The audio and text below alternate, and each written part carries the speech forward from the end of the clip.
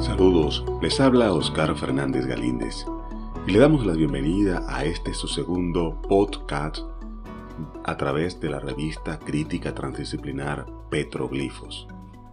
Hoy les hablaremos de lo que hemos denominado el pensamiento emergente. Este pensamiento se origina a través de lo que nosotros podríamos denominar los mecanismos de comunicación del ser humano. Trataremos de explicarlo de este modo. El ser humano, a través de su evolución, ha sido un ser que se ha guiado por el proceso de comunicación. Hemos comenzado básicamente por el proceso de oralidad. A través de ese proceso de oralidad, el ser humano también contribuyó a desarrollar su mecanismo de integración, de comunicación, de transmisión de pensamientos, de conocimientos. Pero en la misma medida en que el ser humano fue evolucionando, fue desarrollando otros mecanismos que también lo potenciaron. En este caso podríamos nombrar, por ejemplo, el caso de la imprenta. La imprenta no solamente potenció la posibilidad de que el ser humano pudiera transmitir comunicación e información de generación en generación, también sirvió para potenciar una nueva manera de pensar y de razonar.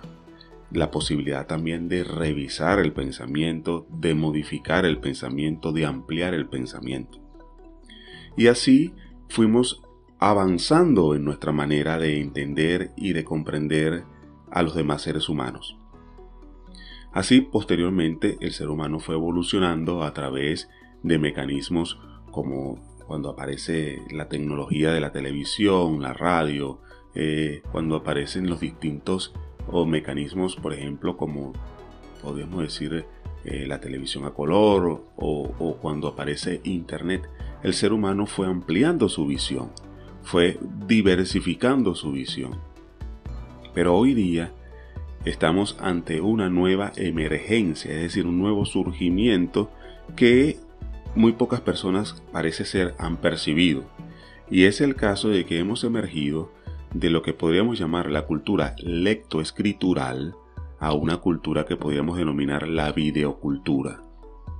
Los niños, los jóvenes, los adolescentes que están emergiendo, que están naciendo el día de hoy, ellos están transfigurándose, están transformándose a una nueva forma de percepción y comprensión de la realidad. Esa nueva forma de percepción y comprensión de la realidad a través de este nuevo pensamiento se expresa a través de esa forma que podríamos denominar la videocultura o el videopensamiento. Nosotros anteriormente hemos venido funcionando y el sistema educativo ha venido funcionando a través de ese pensamiento lectoescritural, es decir, los jóvenes, los niños, los adolescentes funcionan y funcionaban y se les exigía que aprendieran a leer y escribir porque era, digamos, el mecanismo básico para poder establecer la conexión con todo este proceso de transmisión de información y de conocimiento. Pero hoy día los jóvenes, los niños y los adolescentes se comunican incluso sin saber leer y escribir. Pongo como ejemplo el caso de mis dos hijos, Pedro y Bárbara. Pedro 8, Bárbara 10, casi no saben leer y escribir, pero con un teléfono celular en la mano pueden hacer maravillas y pueden construir códigos cínico-lingüísticos, simbólicos, basados en la armonización de elementos que están dispersos y que ellos conjugan para poder transmitir un mensaje.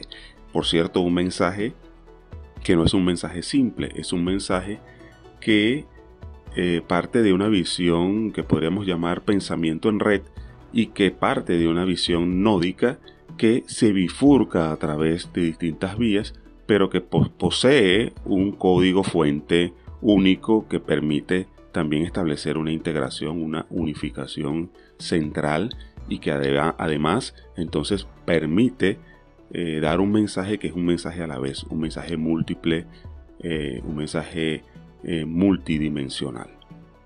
Entonces debemos entender que a través de esto que llamamos la multidimensionalidad de la experiencia se expresa esto que conocemos como este nuevo pensamiento o el pensamiento emergente, como lo hemos denominado, el pensamiento propio de esta nueva era, el videopensamiento. Y debemos entenderlo para poder avanzar en ese sentido y reconocer que esa nueva forma de pensamiento ya está aquí, se está expresando, se está manifestando y el sistema educativo debe actuar en consecuencia. Hasta aquí este podcast del día de hoy. Feliz día y los invitamos nuevamente a seguir con nosotros a través de la revista crítica transdisciplinar Petroglifos.